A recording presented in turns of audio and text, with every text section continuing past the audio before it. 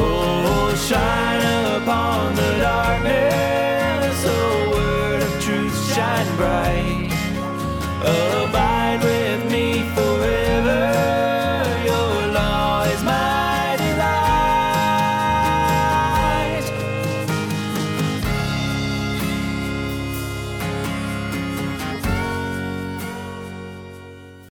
Hey everyone, and welcome to Theonomony, where we seek to help the good man leave an inheritance to his children's children. This is Jeremy Collins, the host of Theonomony. This week we are, in a way, expanding the topic of last week's podcast to not just include the relationship between theonomy and money, but how postmillennialism, or as it is more commonly known on social media, how #DatPostMill fits into the mix. Theonomony is a podcast about theonomy and economics, and like many theonomists, I, and probably quite a few of you listeners, are also post-mill. I think talking about how theonomy will actually work in the real world is difficult unless you also talk about post-mill, because the hope of post-mill is what gives me confidence that theonomy will one day actually be something that is done in practice in the world, and not just a great idea that stay in theological papers and never gets to reality. Hey everyone, so recording this later and dropping it in here, re-recording over what I originally said for the few housekeeping things. I just wanted to say, if you listened to last week's episode, you already know this, but I ended up pushing this episode back a week. So when I say last week, I'm actually meaning 2 weeks prior. What I was just saying there a minute ago about the episode last week, that was actually episode 2 weeks ago about theonomy and economics, because last week I ended up dropping that episode about preparing for a possibly dark road ahead, which you should go check out if you've not already done so. So the housekeeping items. If you have any ideas for podcasts, please let me know. PM me on my personal social media or on Theonomonies, or email me at theonomony@gmail.com. And also please subscribe to the podcast feed, turn on auto downloads, like it, rate, review, tell your friends about it, all that great stuff. And also, since I want to keep Theonomony in keeping with the Dorian principle, I'm not going to sell the teaching with Theonomony, but t-shirts aren't gospel ministry. They are actually good. So I did make a bonfire for Theonomony if you want to go check it out. I put several t-shirts on there. I'm going to be slowly adding more and more. Right now, I have a Make Theonomy Great Again shirt that you might really like. You can get a t-shirt, a hoodie, and different styles, different colors. So if you really like that, then it would be much appreciated if you went on there and bought some. It could help me get more money to do more ads to try to get it out there and things like that. I'm not trying to make a ton of money off of this. Bonfire gives you the recommended prices for things, and I actually dropped my prices below what the recommended prices were, which is directly cutting into any profits I make from selling the shirts. But I wanted to do that to make it cheaper for you all. That URL is bonfire.com/store/theonomony. So you can go there, check out some cool theonomy or economics shirts and hoodies and stuff like that. And yeah, so with that, I hope you all enjoyed the episode this week. So this week we are relating post-mill to theonomy and economics, like how we related the latter two alone to each other last week. My plan is to make this week's episode be a bit more about the theology behind it, how they in scripture and in concept relate to each other, and next week to put some meat on it and give some more practical advice that you can follow in the real world. Not that this week is not practical, it just gives the necessary foundation for the practical stuff later on. There is a reason why Paul gives 11 chapters of theology in Romans before he starts applying that theology practically to our lives in the last 5 chapters. And Romans is not alone in Paul's epistles where he does something like that.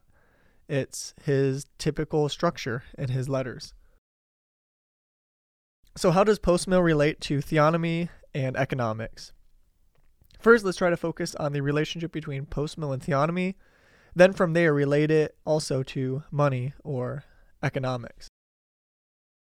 Last week when I related theonomy to economics, and if you haven't listened to that episode, it would be great to check it out and then come back to this one, since they are somewhat built off of each other.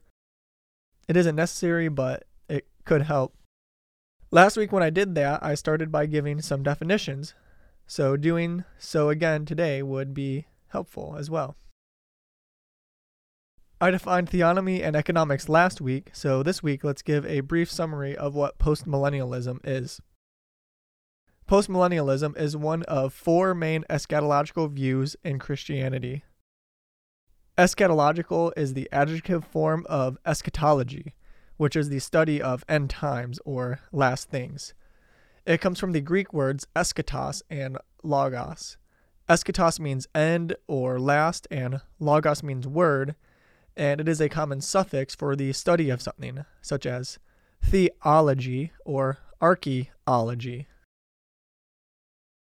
So eschatology is the study of the end times and what Scripture has to teach about such things.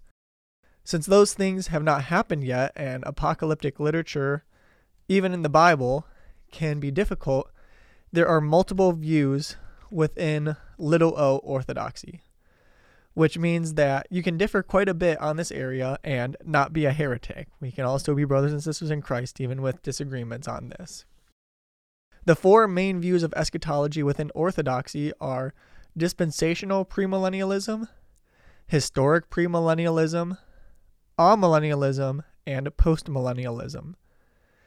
There are quite a few more orthodox views than just those four, because within each of those four groups there are subgroups, because there are people who would define or explain things differently within each of those four bigger umbrellas.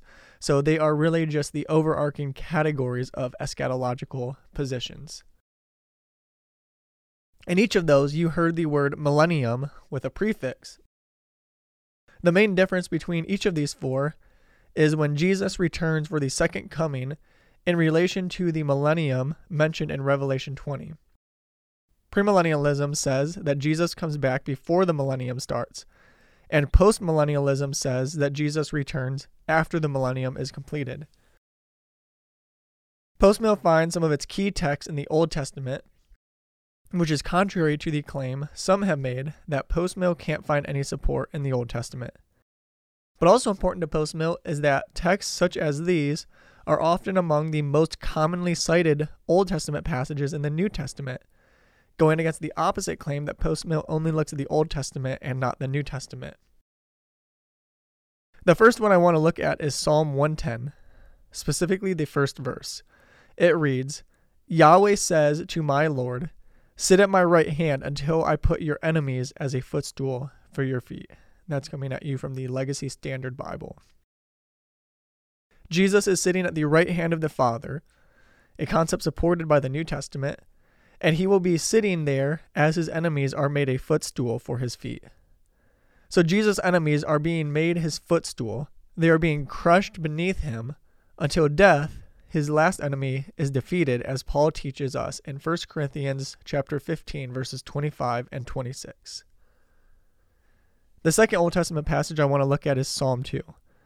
I did an entire podcast episode on Psalm 2 called Jesus Crushing Nations, which you should check out if you have not already. Psalm 2 teaches us that rebellious nations will be crushed by King Jesus if they do not repent, and that the nations are the inheritance of Jesus. Lastly, I want to look at Habakkuk 2:14. It says, "For the earth will be filled with the knowledge of the glory of Yahweh as the waters cover the seas." What these passages teach us is that Jesus is king and all of his enemies are being made a stool for him to set his feet upon until the last enemy, death, is defeated. As this proceeds, the knowledge of God will cover the earth as the water covers the seas, which is all of it because the seas are water. You can't have water not cover the seas by definition of the word sea. So Postmo teaches, and this is a short explanation of post-mill so that we can get to the major topic of this episode. Post-mill teaches that the world will progressively increase and get better and better as the gospel goes out to all the nations and the percentage of the world who are Christians increases. At the second coming of Jesus, which I believe is still a long time away, probably at least 1,000 or 2,000 years or more away, the vast majority of the world population will be Christians. That optimistic view of the future is where a lot of criticism of post-mill comes in. If you want some more details about post-mill when world events do not seem to support such an optimistic view of the future, check out the episode I did a couple months or so ago called Post-mill When the World is Collapsing. In short, post-mill is like the stock market.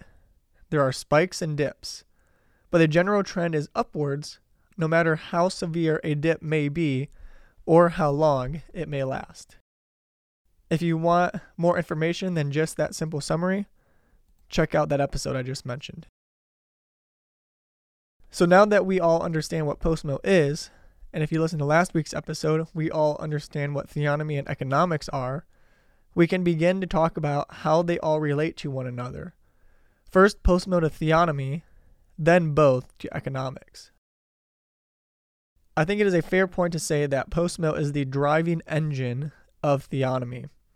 Another way to put it is that I think theonomy will be successful because of post-mill. I believe that someone with a pessimistic eschatology can recognize that theonomy is the correct position on God's law, but that without post-mill, they likely doubt that it will one day be the driving force of many, if not most, nations around the globe. More just the ideal that might take place here or there, but never as the majority world position. As a postmillennialist and a theonomist, I think that as world history continues, because of post-mill, that theonomy will be accomplished at large on the world stage. Let's talk about why that is. Theonomy is not a top-down approach that forces Christianity on a nation's citizens by the sword and the power of the civil magistrate, which, as Paul says in Romans 13, is the sword. Theonomy isn't electing enough Christian politicians to vote our nation into being a Christian nation. Meanwhile, the vast majority of the citizens inside of it are not believers. That's Seven Mountain Dominionism, not theonomy. Theonomy teaches that the nations should govern their laws in accordance with God's word in general and God's Old Testament law specifically, but that they are in rebellion against God in this manner. If you think it's weird that the nations are in rebellion against God, remember the doctrine of total depravity, and then think about what happens when a nation made up of totally depraved citizens develops laws for itself. This is especially the case when the Christians, the only ones who are not totally depraved, do not speak prophetically to the culture as we often see today. Psalm 2 says that nations in rebellion against God, unless they repent, they will suffer the wrath of King Jesus. Since nations are not humans, a nation itself cannot be cast into the lake of fire, but there are punishments that God brings on nations for their iniquity.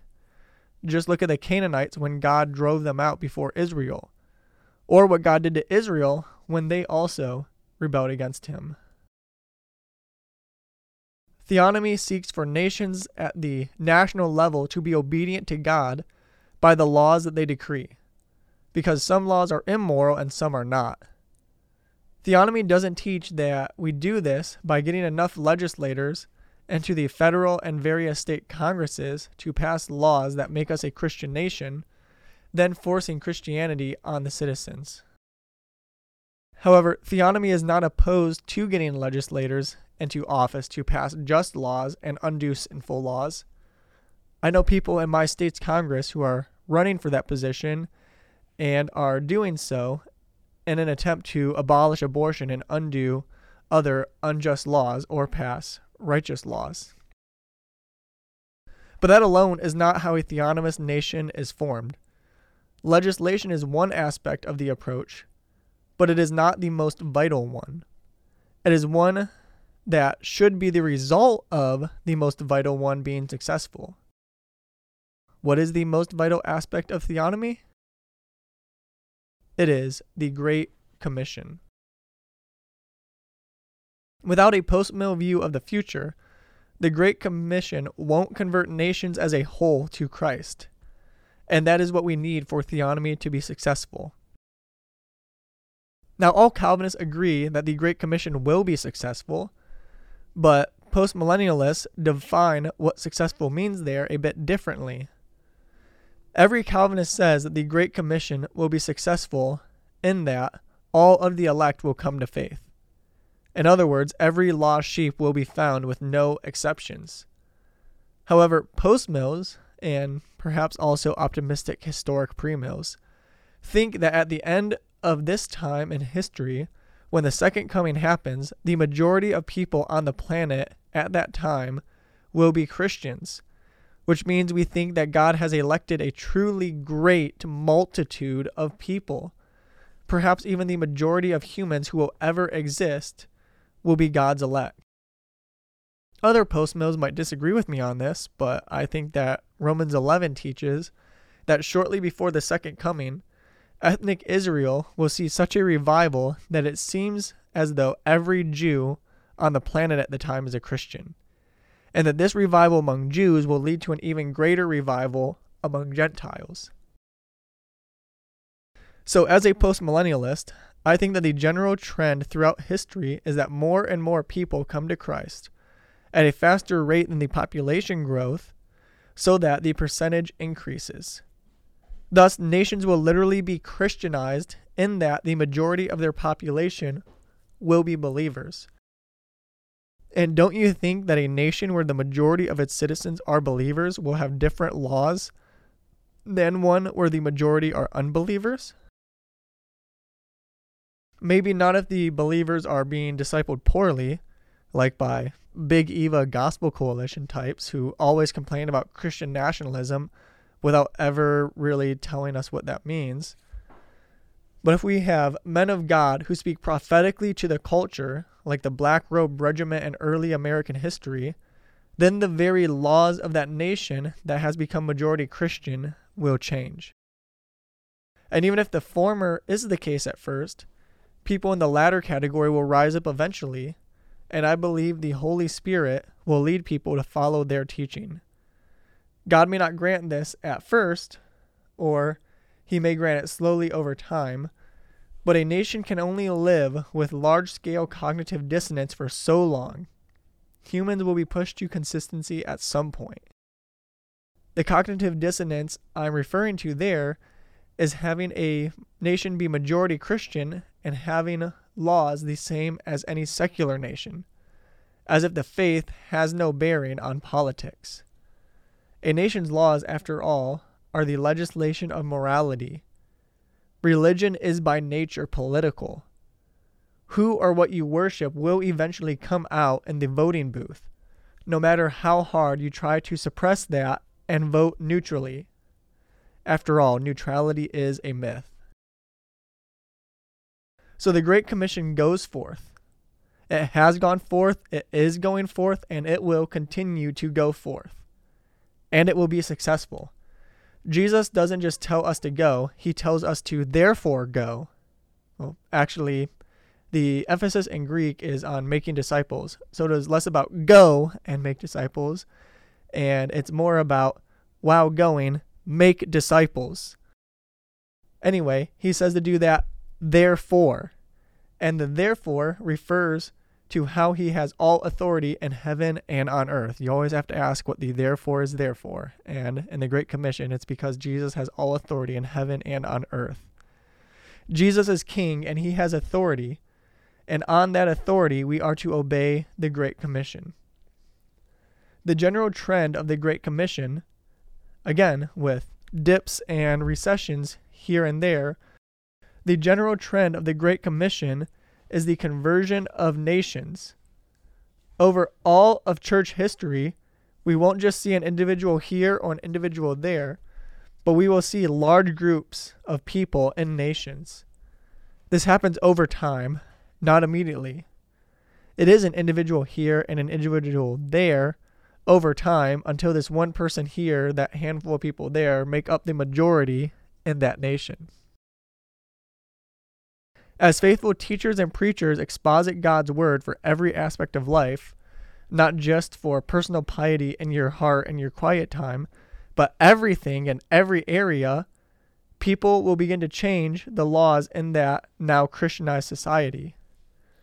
If the society was statist, like virtually every first world nation on the planet is right now, then that will likely involve a lot of abolishing unjust and overstepping laws, though writing new righteous laws will be involved as well.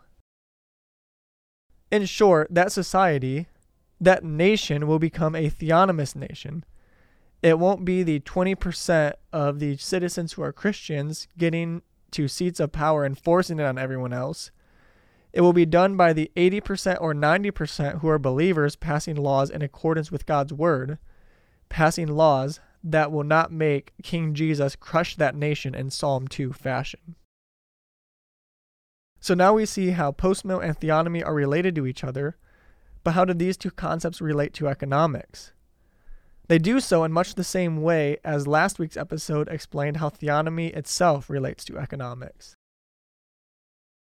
Theonomy gives us laws for all aspects of a nation's legislation, either by direct teaching in God's word or good and necessary consequence of God's word. Any aspects it doesn't teach on by one of those two is probably because that is not a role that the civil magistrate should take for itself. God's law doesn't teach us about the public education system that ancient Israel should have had, not because we are more developed than they were, and God had not thought of it yet. God is omniscient and exists outside the boundary of time after all, but because public education is outside the responsibilities of the government. That falls under the jurisdiction of the family, not the jurisdiction of the state or government or civil magistrate or whatever other term you prefer. I touched on this topic a couple weeks ago with the episode titled Response to Baptist News, if you want to look at it in more detail. When I say that theonomy gives us laws for all aspects of a nation's legislation, I mean it. We have in God's word all that we need for explicit laws taught there, or examples to follow the spirit of the law and its good and necessary consequence, or at the very least, for guidelines for our laws. That includes economic laws. A nation that obeys God's word and its legislation will not encode into law things that violate God's word. For example, it will not create laws that allow for theft, since that would violate one of the 10 Commandments. This postmillennial view of theonomy will change laws on the smaller scale and on the governmental level as well. That is, both micro and macro economics will change. Imagine how the day-to-day economic choices of people, what they buy or don't buy, investments, choices on how to use their scarce time, etc. Imagine how those choices will overall look different when the majority of people within a nation are Christians rather than unbelievers. I talked about this, or something close to this, a bit last week, but just take a moment to imagine how things might be different. Last week I gave an example about less money being spent on security of goods because with a more Christianized nation, there should be less people who make the economic choice of theft instead of working to earn their wages and doing the opposite of giving, meaning both putting off sin and putting on righteousness.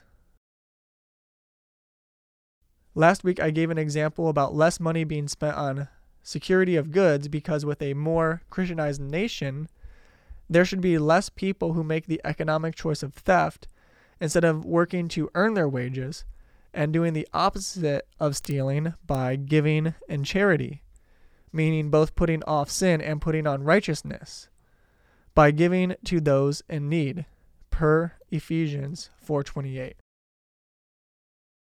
So to summarize this week's episode, theonomy will not be successful. May be successful here or there, but not overall successful, not on a grand scale, without post-mill to give it the support it needs through the salvation of the nations. Not the salvation of nations themselves. The corporate entity of a nation cannot believe the gospel and be saved, but the salvation of the people within those nations by and large. Postmillennialism teaches that as a general trend, there will be more and more people who become believers throughout church history.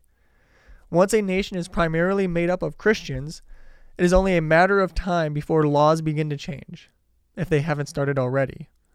Those laws will cover a wide variety of things: taxes, abolishing abortion, putting charity into the hands of families and churches instead of the state, and many other issues that may or may not relate to economics. Some will relate to economics, some will not, but the point is that some of these theonomic laws will relate to economics. So post-mill and theonomy are related to one another, and both are related to economics because they will over time cause even the economics of a nation to change. That was this week's episode of Theonomoney. As we go, I want to remind everyone that the law of the Lord is perfect, sure, right, pure, clean, and true. So go apply that law in light of the gospel of Christ's atoning death and resurrection to every area of life. Grace and peace. More than silver or precious pure gold, your law is sweet and it satisfies my soul. It revives me and satisfies me. Your law is sweet, oh you